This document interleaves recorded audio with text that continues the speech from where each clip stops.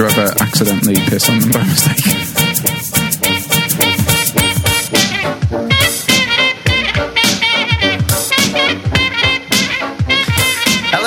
Welcome to a special edition of Films on Trial. Episode number, I don't even know if this is a proper episode, but we are going to do a review of the year. Hello, I'm Gav. I'm Alex. Dave. I'm Joel. Basically, we are four lads from Liverpool who like to sit around and bitch about 2017. You could say we're old Lars sign. Jesus. I think, are you coming to the end of Liverpool Should we cut these out next year? Let's do something different next year. New Year's resolution. I'm happy for recommendations rather than the three of you just sitting back on your asses criticising all my hard work. In fairness, we've laughed for the last few months. Yes, we've laughed, done our best. We've cried, we've died a little inside. Anyway, we are joined as usual by our George Martin of the group. It is Mr. Austin Ray. Hello, Austin. Hello, Films on Trial. Thank you very much. Hi, Austin. So what we usually do is we take a film and we put it on trial, but this time round we're just basically going to review 2017. Essentially this is like one giant news section. What we usually would do is we go around in a circle and each talk about the most newsworthy topics of the week, but I think we're just going to talk about what is the biggest piece of news that happened in 2017. So hang on, I don't know if I should have practiced this.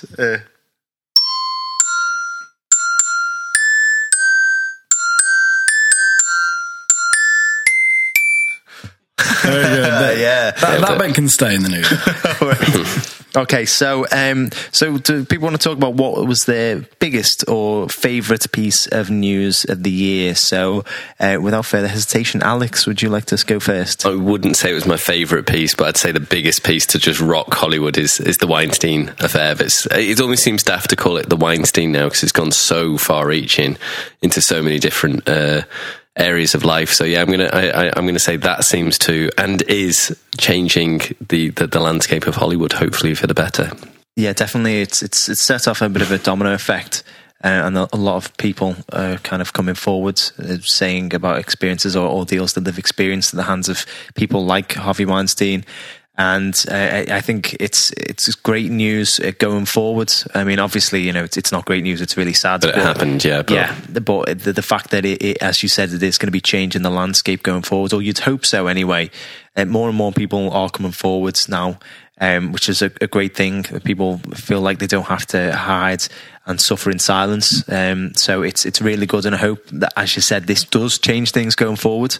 Hollywood does have a very famously short memory.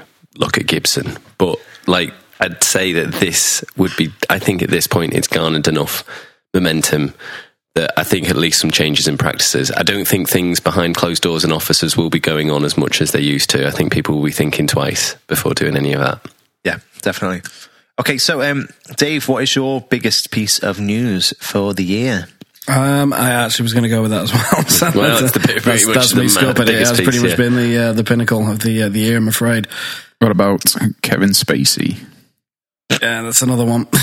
Yeah, well, that's another one. I mean, we were talking about it before, and he is an actor which we all massively liked and respected, and it's kind of a little bit tainted now. Well, it's going to be funny. If you rewatch any of the Kevin Spacey films, it's going to be, and obviously this isn't the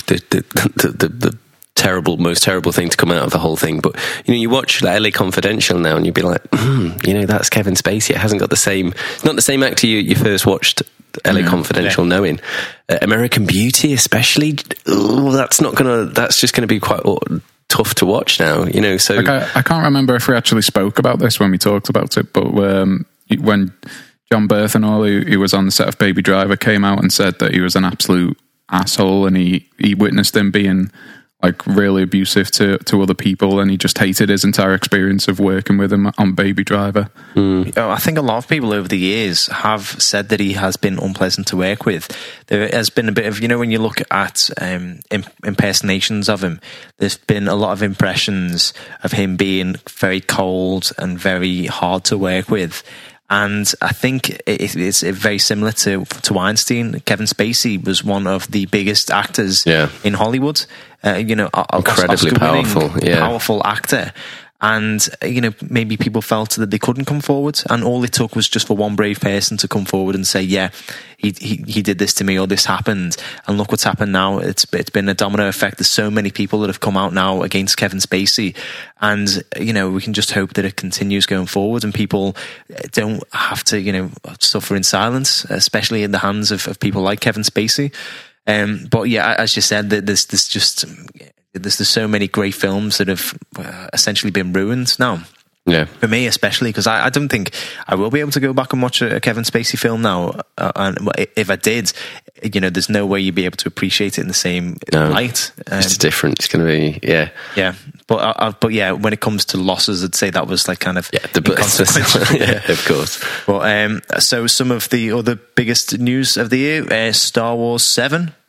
Came out. Star Wars 7 it wasn't, was it? 8? Star Wars 8, yeah, sorry, I get lost. 8, 9, 10. But Star Wars The Last Jedi was released just recently, and it has had very, very mixed responses. Well, once again, I've just checked now just to see the difference. I think I mentioned this on Dave's news piece a week or two ago.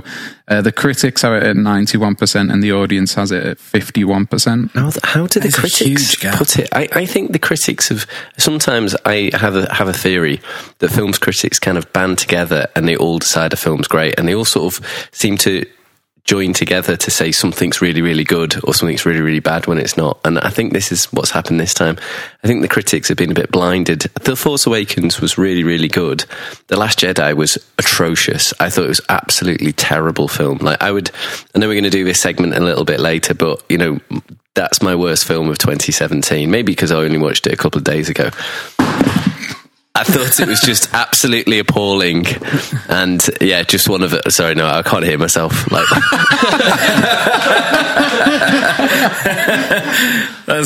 we should just unplug him more. And again, just unplug Alex. I'm back. Don't worry. Oh, that's a shame. So I just thought it was just an atrocious film, and I don't think it's particularly. I don't think Ryan. Let's go with Ryan. Ryan. I don't think he did a particularly good job, but I also don't think it's possible to. I think the first 3 films did Star Wars. You had Luke coming up, fighting an empire, tempted by the dark side, overcomes his temptation, goes through his family issues, and the empire's defeated and everything's happy. I think the story was done, in 3 films, and I think they're really struggling to figure out what they should do, because they've still got to put Chewbacca in it, even though there's no point in having Chewbacca in anywhere near the film, and R2-D2 and C-3PO.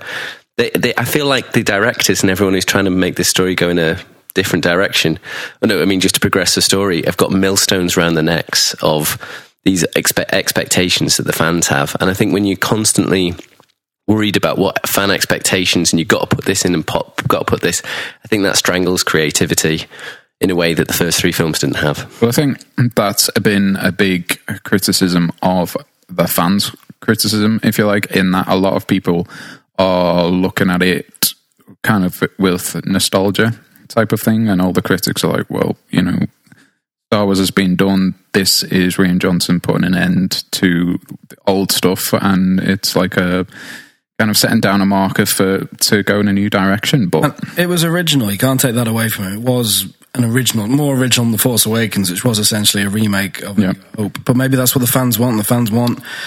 They don't really want originality. They want it to be that Star Wars image that they've got in their heads, and maybe that's why the critics like on its own as a separate film, it's all right, but as a Star Wars film, it destroys everything you enjoyed. I think The Force Awakens is I think it was an easier job for J.J. Abrams to do, because it was just setting up the story. So I think the origins and starting it up, I think that's a little bit easier to do than the actual continuation. So I think Rian Johnson had a pretty hard job, but I think he completely messed it up as well. Well, as you say, we'll continue that a little bit more, because I'm sure we could speak forever about it. But I just thought another big piece of news was Disney buying out Fox. I know a lot of people have got mixed feelings about it. A lot of people aren't happy, kind of continuing in the same vein of what we just spoke about, of what Disney are doing to Star Wars. And the same type of thing could happen. They have promised that Deadpool will still be rated R, so that kind of won't lose any of the kind of visceral violence and over-the-top swearing and all that type of stuff, apparently. But it also opens up a whole bunch of opportunities in terms of things like the X-Men, all that type of thing coming into the Avengers films, which I don't know if it needs to happen. I wasn't really missing them from those films to begin with, but I'm not sure what Disney's end goal is here. They just seem to be buying out everything. World domination. So what have they got now? They've got Fox. They've got Star Wars, Lucasfilm, Marvel. They already bought out Pixar, didn't they? So, Pixar. I mean, the only one that's given them, not fighting them, is DC, who have shot themselves in the foot so many times that they don't have any feet left. But there's Warner Brothers is still out there, so... Yeah. Oh, yeah, Warner Brothers. Yeah. With what's there? I couldn't begin to tell you. But I'd say Disney are taking over, so... Oh, yeah. Have taken over. Yeah. The only good thing about... Fox being sold is that it's Rupert Murdoch diminished a little bit, so I was happy from a sort of that aspect. Diminished, but getting paid like many billions of dollars. His influence is less now, which can only be a good thing. Well, the only thing he didn't relinquish was all of his media. Yeah, Fox News is still no, I agree with Joel. I know I've said it on quite a few podcasts. I feel like I'm not that interested in the Marvel Cinematic Universe, but it does seem character bloated. So having them all under one roof probably isn't the best idea. Well, thank you very much, everyone. That was the 2017 news, I suppose. Oh, hang on, I probably should do this again, shouldn't I? Oh, my word.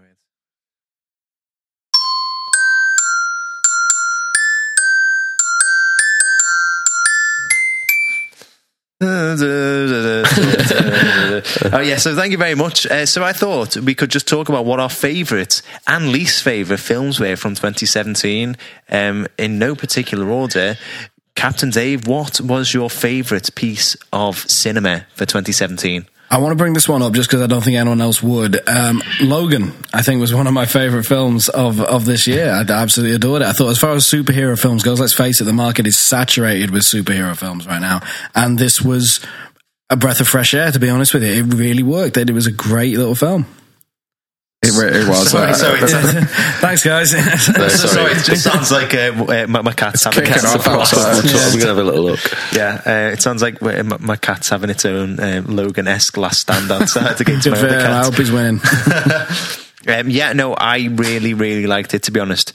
I thought I was going to like it beforehand. I didn't kind of anticipate how much I would like it. I thought it was absolutely incredible.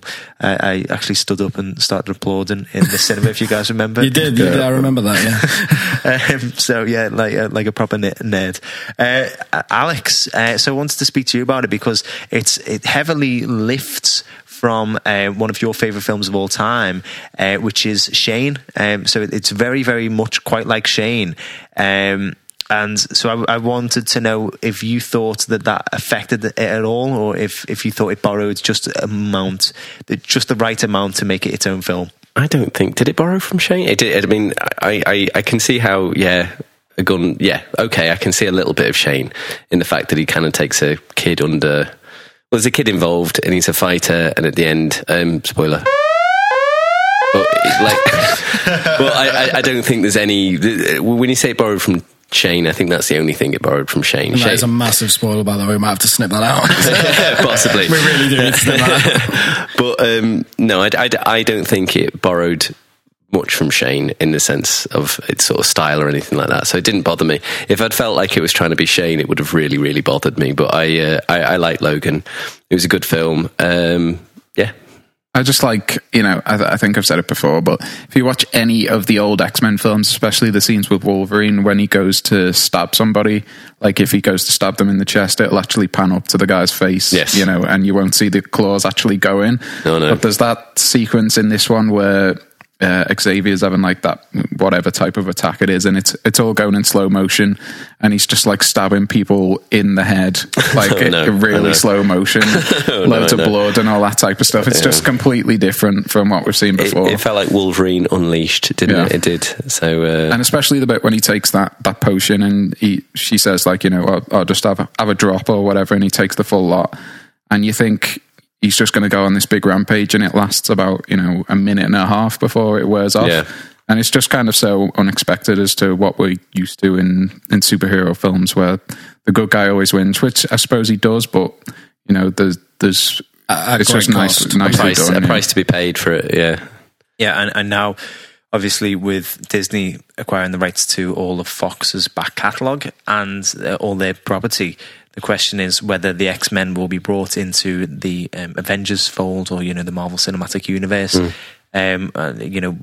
We have had some news recently where Hugh Jackman was questioned whether he wanted to be involved in that, and he said no. But there are talks at the moment of how they can write Wolverine into the Avengers films. So how would that look going forward? Would people want it to be recast? No. Leave Wolverine alone. I think as well, they'd have to undo a lot of stuff that's happened in the Marvel universe. Because I think, a lot of Avengers has all been leading to Infinity Wars and Thanos. And like with X-Men, the type of Thanos villain was Apocalypse, who was like a movie or two ago, and it was just really terribly done. And I think they'd have to undo a shit ton of it to bring them both together. Yeah, well, I think they could do it, but it would have to be a new character in a new film, so completely disregard anything that's previously happened, and we're introducing Wolverine played by a new actor as a new character to the Marvel Cinematic Universe. Because at the moment, all of the because when you look at Marvel, it's like split into two, isn't it? There's superheroes and then there's mutants. So there's superheroes who acquire their superpowers from like an accident, or there's mutants who are born with the ability. So we haven't actually experienced a mutant as of yet. It's all been superheroes. So this would be them going into a different path, wouldn't it? But there's too many paths. It's too ridiculous. It's too much. I can't follow it. So I actually feel like out of step with it now, because I haven't watched a few films, and it feels like it progresses so fast when you don't do it that if they started doing different paths and alternate realities, I would have no idea what the hell was going on anymore. And I'm just out. Well, okay. So Alex, what was your favourite film of the year then? My favourite film, without a doubt, was Moonlight towards the beginning of the year. I thought that was just one of the best films I'd seen in a really long time. I loved the way it tackled the issues it was dealing with, like, sort of urban decay, homosexuality. I just, growing up in poverty, I just thought the way it was dealt with in a really sort of tender and really sort of grown up, beautiful way was really quite shocking. It was quite shocking to see. It's a different way of approaching these issues and completely valid. And I hope there's more films. I hope issues like that are dealt with more in that way, rather than often. I think sometimes they can be sort of aggrandized and made to seem a little bit romanticized, and it didn't do that at all. Beautiful direction, incredible acting, and a fantastic story. So if you haven't seen Moonlight, I would highly recommend it. Not just for 2017, I'd say it's up there with some of my favourite films ever, I would say. Yeah, I absolutely loved it. I thought it was a completely masterful film. Honestly, every scene was just beautiful, and as you were saying before, the way it handled its subject matter was just so well done. I mean, sometimes you watch coming of age films and it feels like it's been written with like a sledgehammer. It's just like things change, stuff happens when you're young, angsty, yeah. But with this, it was just told so well. It was this, like this. Kind of effective subtlety to it as well. It's just brilliant. And the way it dealt with homosexuality within teens, I thought was just so well done. It was just such a beautiful, mature, grown-up way of looking at it. Yeah. Once again, as I think I mentioned this when we first talked about it, one of the things that I don't like sometimes in films that are dealing with kind of youth coming to terms with their sexuality is that a lot of them show like kind of young, immature, naive people coming to terms with their sexuality by having sexual intercourse with a more experienced and dominant partner. Yeah. And it's always like they're sort of like taking advantage of them. And, but with that, it was kind of just mutual. Yeah, it was so respectful. It was just so beautifully filmed. And I agree with you. I think it's one of my favourite films of all time, actually. It's especially of the year, definitely. But one of the other films that I wanted to talk about, which I thought was completely fantastic, was Get Out. Yeah. I laugh while I'm saying it because I've watched it 4 times so far this year. I watched it for the 4th time the other day with Captain Dave, and tweeted afterwards, just basically gushing to Jordan Peele, saying I love this film so much. But I thought it was incredible. It's a cracking film. It really is. Really Yeah. I just, once again, it was the subject matter, the way it like the character, the characters in it, everything. The is acting, just brilliant. Should tell you who I thought was fantastic in it. What's the girl? She's in Girls, the TV show. But do you know who I mean? I know what you mean. I've not seen her in anything else. She's in a couple of things, but I thought that must be her breakout role. I thought, I don't want to give too many spoilers out about Get Out here, but I thought at the end of a film she was amazing. I won't say why, but she was absolutely captivatingly amazing, and I'm really looking forward to seeing pretty much all of the actors in that. I'm looking forward to seeing them in other things. They were absolutely brilliant. I hadn't actually seen her in anything else, so as you said, she's in Girls. Yeah, I think that's what, like, people who I've watched it with have said. Oh yeah, that's the girl from Girls. I'd never seen her in anything. Total departure from that, though. You know. So yeah, that was the first thing I'd seen her in, and I thought she was amazing. I also really liked Betty Gabriel Georgina, who played the maid. I thought, she was pretty chilling, wasn't she? Yeah. There's a scene in it where Chris finds that his phone's been unplugged, and he confronts the maid about it. He says, why's my phone been unplugged? And she comes, it's so creepy and unnerving. And then he sort of like asks her in like a kind of disguised way, are you all right? And the way she says no about like 17 times. Yeah. And each time she says it, it's slightly different. Yes. And she does it with this kind of like menacing, manic smile with these really sad eyes. And there's this tear strolling down her face. It was incredible. Terrifying as well. Yeah. Do you know, another thing I think it did really well is it had the comic relief friend. Yeah. And they pulled that off really well. It's not easy to do that, but they pulled that friend. He did it absolutely perfectly. It could have been a bit daft, I think, and it could have ruined the tone of the film. But it was exactly what the film needed. It needed a little bit of levity, but didn't ruin the general outcome. But I think sometimes you have the daft friend, right, who is a bit of a comic relief sort of thing, but he gets like a one-up, you know. Yes. But with this, they did it right. You know, there's this scene where the friend is bringing Rose to find out what's happened to Chris, and he realizes that she's lying, so he puts her on mute, and it's almost like something that I do or you do, you know, where he like puts her on mute and then starts shouting at her like, oh, I know that you're lying, I know that you're lying. Yeah, no, I know. And then he goes to record her, and then by the time that he's pressed on mute, she's gone on to the fact that he knows, so she turns it round and says, oh no, you're the weird one actually. And then he thought that he was one ahead, and he gets really angry and starts calling the names and then hangs up on her. And then he's like, oh shit, you know. And I thought that was really good. Whereas if it would have been another film, it would have, you know, sort of like kind of the comedy friend who hasn't shown any smarts kind of gets one up in the end, you know. Yeah, I just thought it was really, really well done. Really well done. It's made me want to watch it right now, to be honest. So yeah, who's up for a 5th time of the year? Get it in. So yeah, also I think we should talk about the worst films of the year as well. So first, I want to find out what Austin's thoughts are, because Austin, you don't really watch films at all, to be honest. So I'd be very interested to hear what your worst film of the year was. My worst film of the year. I don't think I haven't watched that many films at all this year, to be fair. So I'd probably say that both my best and worst film was Star Wars: Last Jedi.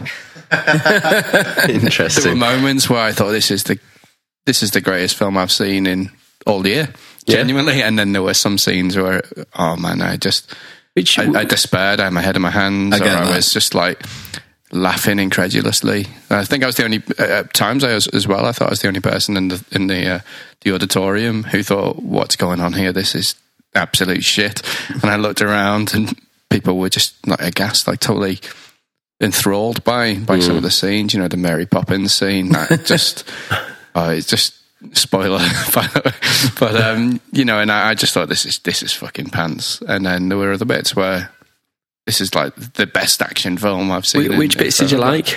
Memorable. The Snoke's death bit. I thought that was great. Yeah. But then the fact that he's dead ruins an entire storyline for me. So it was bittersweet. The entire film I thought was just massively bittersweet. It was I thought it was very entertaining, but killed off so much of the story. Yeah. You know, I don't know why I need to go back in 2 years' time into the next one. I don't know where they're going at all with the next one. Yeah. Well, I've heard there's going to be a time hop, so it's not going to be straight after. So I presume Kylo and Rey will be masters. So they will have had enough time to build another Death Star. That's what they're going to do. And then they're going to bring in the new generation, aren't they? They're going to train the new actors, and then they're going to oh God, Star Wars will never end, will it? No. It will never end. It's going to outlive us. And I know you love Star Wars. I do think Star Wars got a good story, but it doesn't have enough, as many stories don't, it doesn't have enough to generate just endless films. You know, at some point it will run out of its juice, Star Wars juice. Yeah, no, I agree. That well-known juice. Star Wars juice. Drink it up. Yeah, I agree. I think was that what Luke was drinking on that little island? What was that? What was that? I mean, was that comedy when he just goes up and milks her and drinks it, and it's like, and you just what? No. I think that's been raised because I read this because I was like, what the hell was that? So I read up on it afterwards. I think that was in episode 2 or 3, either Empire Strikes Back or Return of the Jedi. He's it's Empire Strikes Back. It's the training scene. He keeps on drinking this green milk, and so I think one of the questions that's been around for like the past 40 odd years is what the hell was that green milk, and that was supposed to answer that. So that's what I think this film tried to do, was to answer loads of kind of unanswered questions and kind of clean the slate so it can create its new original film for the last one. So nobody's got any sort of like, oh, this is going to happen and this is going to happen. No one cares about that anyway, apart from like die hard fans. Just some things are just, it's a film, innit, lads? Yeah. It's not an actual, honestly, you'd be surprised because when I typed it into Google, those people who were irate, they're like, I can't believe they did that with the green milk. How could they? Wow. I don't think I've ever watched a film and come home like quite so like flat. I think I just felt flat. Like I said to you guys kind of before we made this, it just pisses over everything in the Star Wars films. In the first one, you could quite easily just light speed something into the Death Star. Why bomb it? Just light speed something through the center of it, and boom, it's done.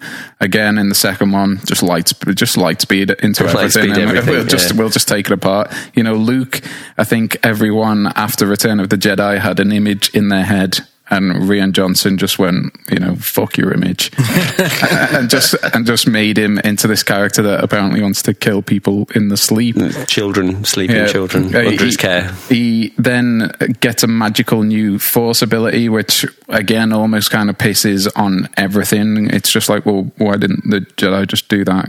Kind of before all the time. Yeah.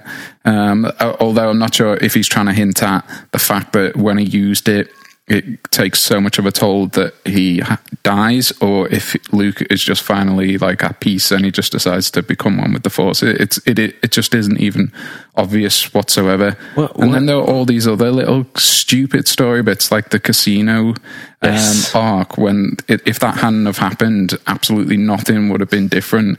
And the fact that they refused to tell Poe Dameron the plan, and if they told him the plan, it wouldn't fucking happen to begin with, and everybody would have been on board with the plan. But the plan as well is just like, they get in those ships and they're going towards the planet, aren't they? And apparently the slowest fucking shuttlecraft ever. So they're just slowly going for ages and ages and ages. The plan will involve 80% of us dying, but it's still a plan. They're firing things at them, and and also, why was Laura Dern dressed like Dame Edna? Like with the purple hair. And do you know what I mean by Dame Edna? That's the one thing you're taking away from this. Laura Dern coming dressed like that.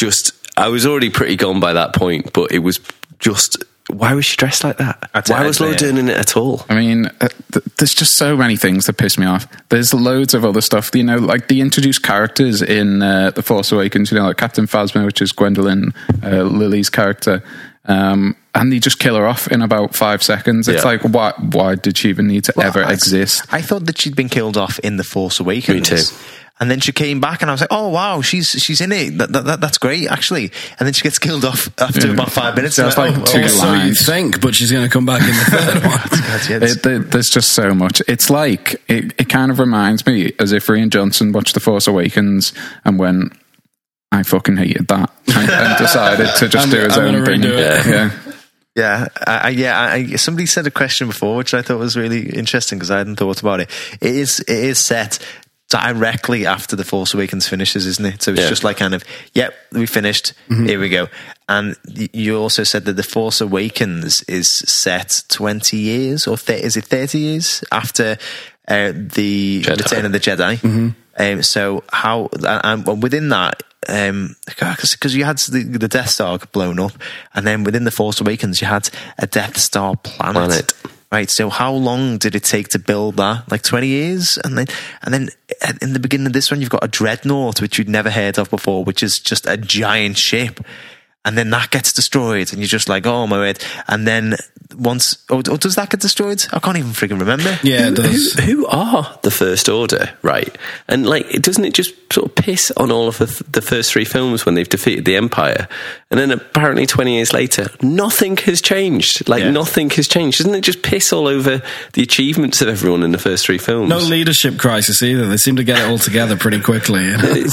And he was saying before that in The Force Awakens, the First Order was supposed to be they weren't running the show. They were just like some... Yeah, they're just kind of up and coming, and then at the start of this one, they've got tons of ships, just loads of stuff happening. Right, yeah. So I wanted to talk about my worst film of the year, which was The Mummy. The remake starring Tom Cruise. I haven't seen it. I just couldn't. It got panned so badly. Have you actually seen it?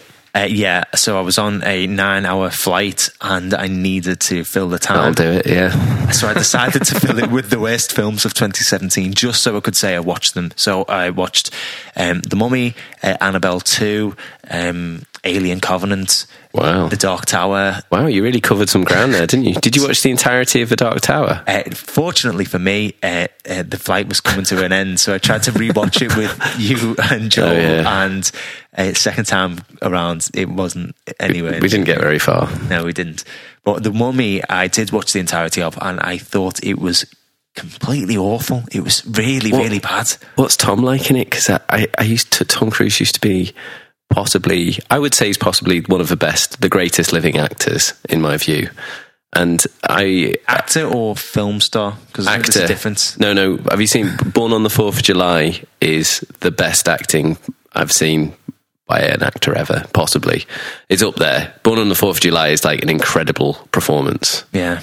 So, Gav just dismissed that, yeah. I was going to say... no, it wasn't. I was going to say that it was a long time ago, though, wasn't it? Yeah, no, that's what I mean. And now his recent stuff, ever since he started jumping on couches and stuff, like, he sort of broke himself for me. I think he found his niche in the 90s as action star, and he's stuck to that. And I think now he's making his way back to more serious films. But I think, because obviously, he can't play the action star forever. No. Although, the likes of Liam Neeson and Jackie Chan, are saying otherwise. That's true. Didn't that film, American Made, go down pretty well? Yeah, yeah. Although I haven't seen that it. Was more of a serious one. So it's about a smuggler. Yeah, it's like Narcos, basically, isn't it? It's exactly, a bit off the back of that, isn't it? Well, The Mummy is not like that. It was awful. And the thing is his character was really unlikable in it as well.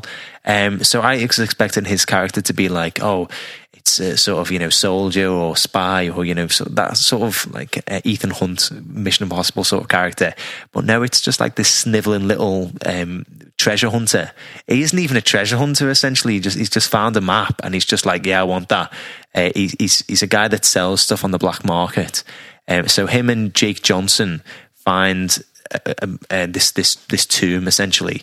And I can't remember the girl's name in it. She was in Peaky Blinders the first season, but she was the actual treasure hunter who was trying to find it.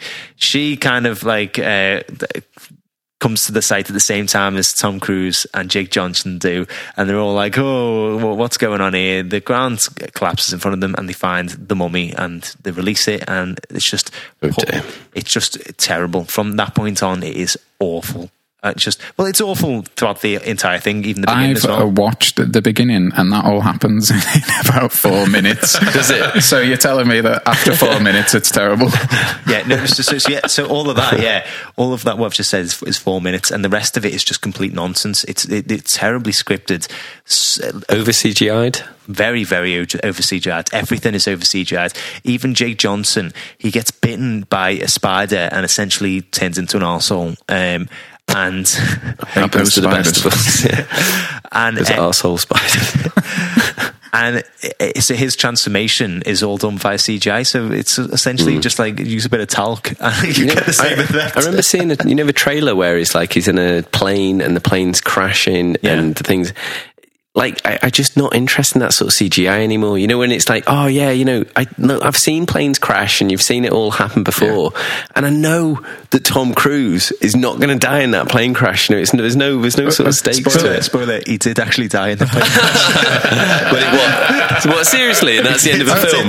I was just about to say, isn't that on the trailer? He died in the trailer, doesn't he die? And then someone says, she wants you how he gets brought back. She wants you to live or something. I'm sure that's in the trailer. Yeah. Goodness me. He's the one that frees the mummy, and so the mummy is like got his back essentially. So even when he dies, the mummy's like, "No, you're all right, lad. Don't worry. It's all right, lad. Don't worry."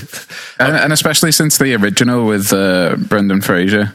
Yeah, that's a classic, isn't it? It's a decent film, isn't it? And the mummy is terrifying in that. You know, that did everything you need from a mummy film. You know, that is definitive for me. If you want to think about, the bandages coming off while it's going, ooh, and chasing people, that one was terrifying. So you don't need another mummy film, I don't think. No. Okay, and one last film I wanted to talk about was Bright. So I haven't actually watched it. Well, I haven't watched all of it yet. The bits that I did watch weren't that good. Austin, although you don't watch a lot of films, you kind of pick and choose them, don't you? Yeah, I've seen Bright, and I quite enjoy it. I thought it was entertaining. It's like a buddy cop film, and I enjoyed it. It's Will Smith back again, I can tell by Gav's face, he's just like, shut up, Austin. I hated it. No, honestly, I did turn it off because I didn't like it. But I love terrible films, but only if they've been made on a small budget. Oh yeah. It's a big budget. Clearly big budget, yeah. So, so it's being called perhaps the worst film of 2017. Do you agree, Austin? Yeah, it's close between that and The Last Jedi. One could be the best, one could be the worst.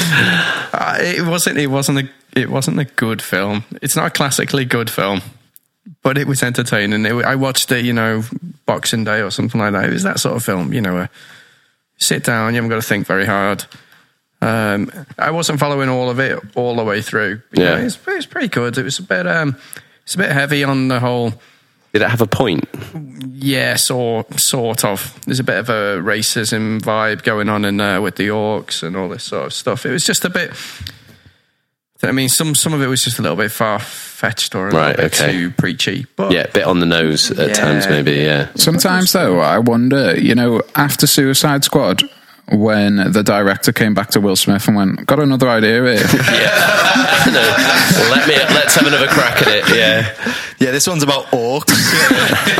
No, you're right. How the hell did that happen? Yeah. Oh, right. Okay. So thank you very much for all that, guys.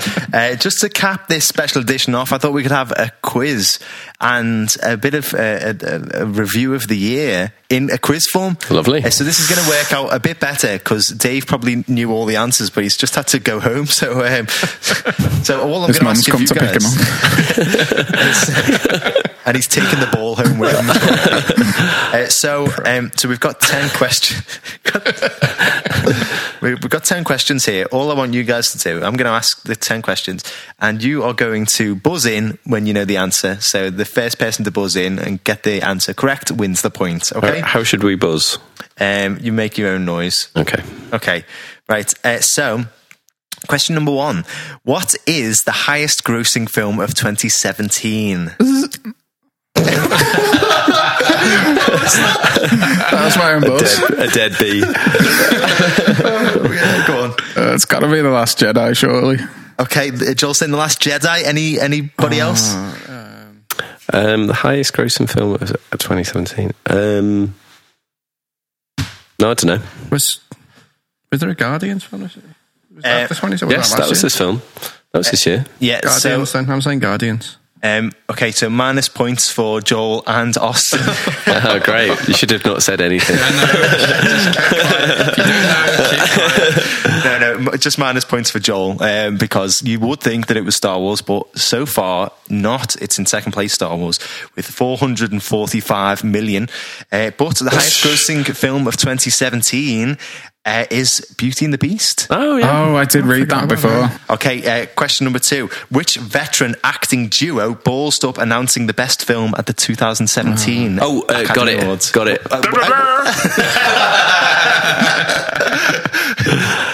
It was Warren Beatty and was it Faye Dunaway? It was Warren Beatty. Yeah. 1 point to Alex. Yeah. Okay. Question number 3. In the film All the Money in the World, who did Ripley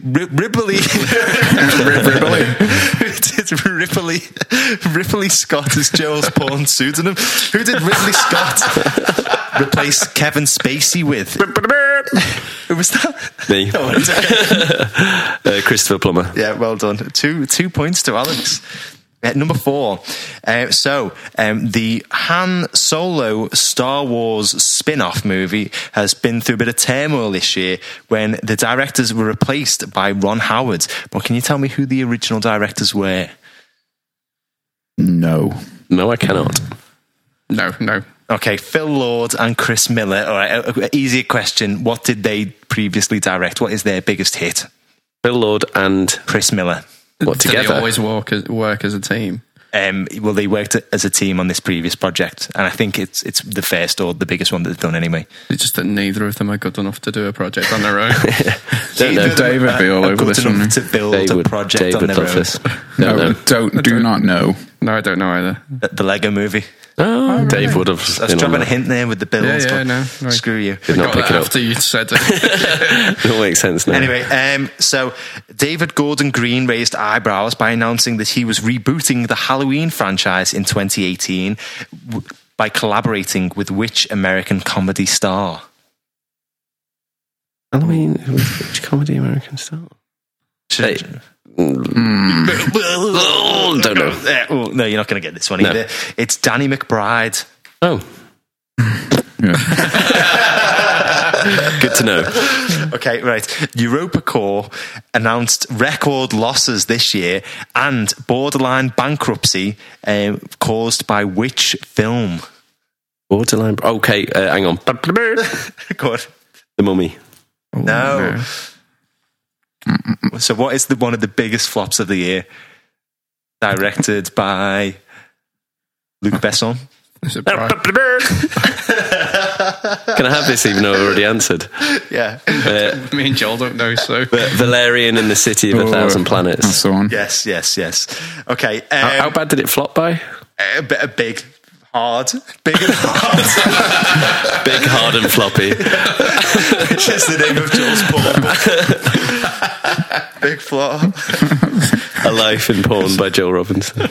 Right. Okay. So Godzilla vs. Kong has been announced for the new year. Yeah. Who is the director attached to the project at the moment? You're not going to get this. It's Adam Wingard. But can you give me one film that Adam Wingard you would be shit on university. You know Paxman. You're not going to get this. I'm just going to tell you. I'm so excited. I've got to tell you. I was hoping Dave would be here. He could get the more challenging ones. So hang on. These are not films that any of us would remotely follow, to be fair. No offence taken as well, go. Where are you off? You're just leaving. So should we just keep the podcast going while you're going? We'll see how long it takes you. Have you run out of battery on your laptop? Jesus. He's run out of battery and he doesn't know the answer himself. He doesn't know his own questions. The guy who did Blair Witch. So. Well done, Austin. Yes. Well, there you go. Okay, cool. So yeah, that is right. It was Blair Witch. Well done, Austin. Okay, so an easier one is the Dark Universe took a massive tumble this year with the massive flop that was The Mummy. But who was the last actor recruited into the Dark Universe playing the character of the werewolf? Oh, this was in the podcast news recently, wasn't it? It was, wasn't it? I don't remember. I kind of feel like most of these questions were probably podcast news questions. Most of them were. I don't listen to anyone but myself on this podcast, so... No, I don't know. Actor winning Oscar has previously played a Bond villain. Oscar-winning actor. Christoph Waltz. Oh yeah, what did I just say? Actor-winning Oscar.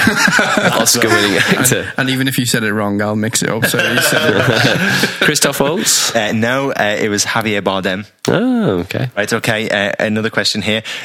Which kind of long shot director has been attached to the new Star Wars film? Long shot director?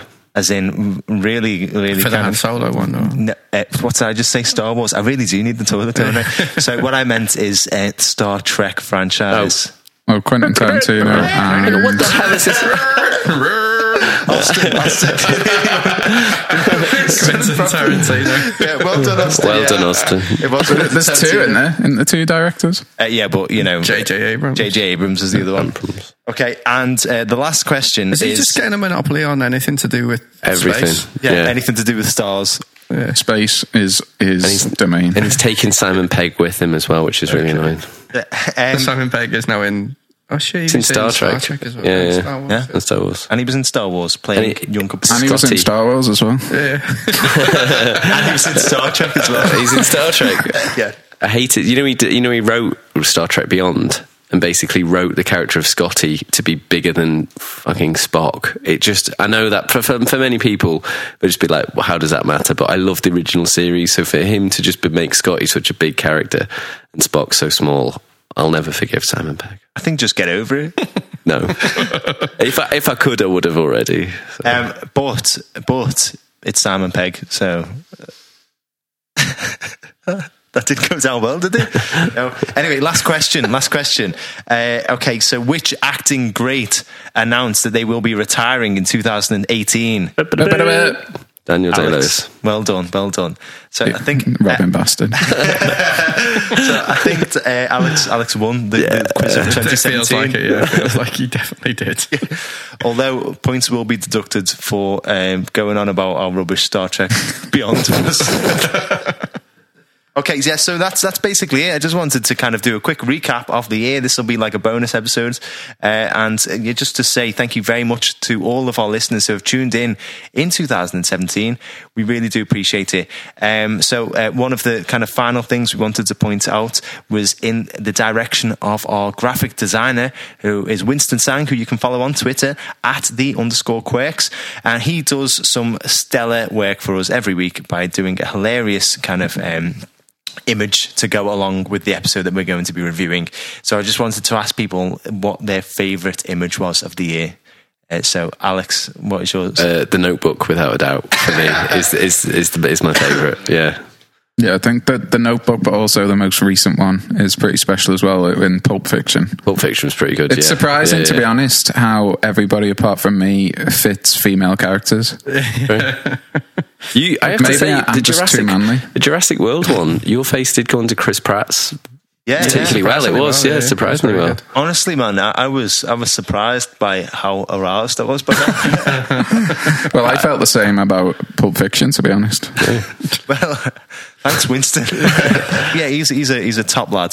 So please give him a follow. He's got loads of great artwork and loads of good GIFs as well. And you can look at all of our previous the previous bits of artwork that are attached to our episodes on our website, filmsontrial.co.uk. So thank you very much for listening. Give us a like, give us a share, give us a subscribe. Go on Twitter. You can follow us there, Film Trials. That's it. At Film Trials. And why don't you suggest a film for us to review in the new year? We've got a new hat. It's got some films from last year still in it, but it is a new hat, and we're going to be putting new films into it. That's going to be the rule from now on. New year, new hat. And also check us out. Check us out on Facebook, check us out on YouTube, check us out on everything. Just go on Google and type in Films on Trial. So thank you very much, everyone, for listening. We will be in your ears with a real life installment of Films on Trial next week. So thank you very much once again, and goodbye.